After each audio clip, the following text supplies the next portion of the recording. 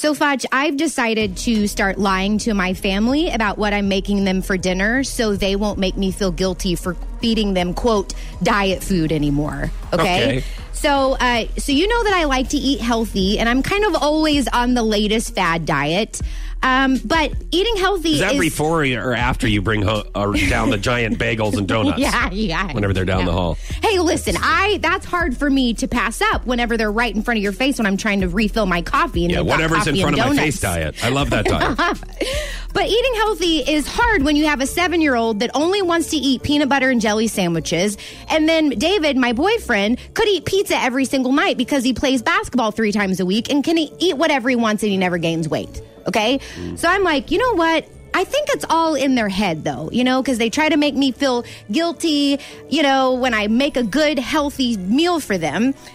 So Friday, I made fried buffalo chicken, cheesy garlic bread, mashed loaded potatoes, you're gonna and make blueberry cobbler. Like it's some kind of cooking show, but we all know that it's your cooking. Okay. So that kind of ruins this whole imagination that you're painting. I know, but I've actually become a much better cooker when I started dating David because he's 6'2", 230 pounds. Boy likes to eat. So I gotta, and that's the way to a man's heart, right? If I want to get a ring one of these days, I got to keep him fed.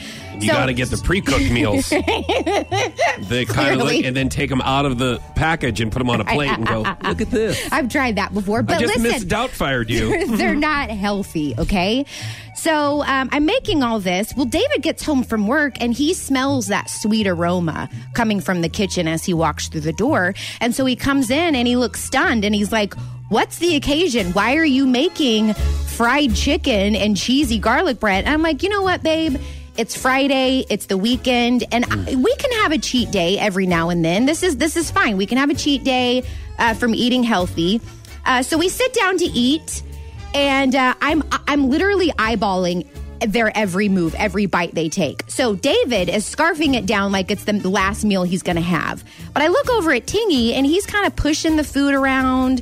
He's kind of scared to take it. Yeah, but sometimes he's very impressed with my cooking.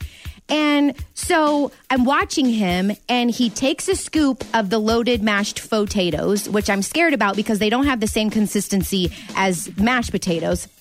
He takes a bite, immediately spits it out and says, Mommy, this tastes like dog food. Okay, well, right. So cat's out of they don't like it. Listen, my plan, needless to say, my plan to try to lie to them and to trick them into eating healthy food worked on the 33-year-old, but it did not work on the 7-year-old.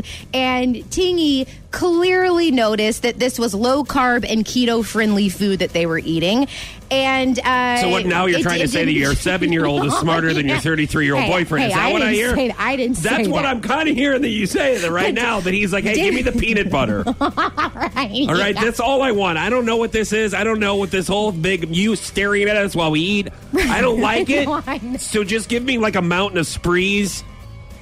But it worked on David, okay? It didn't work on Tingy. So my plan to trick them halfway worked. But I feel like with Tingy, now I'm back to square one. I gotta cook him something that maybe the consistency is a little closer to real food. Square one with you is back getting to with someone else cooking.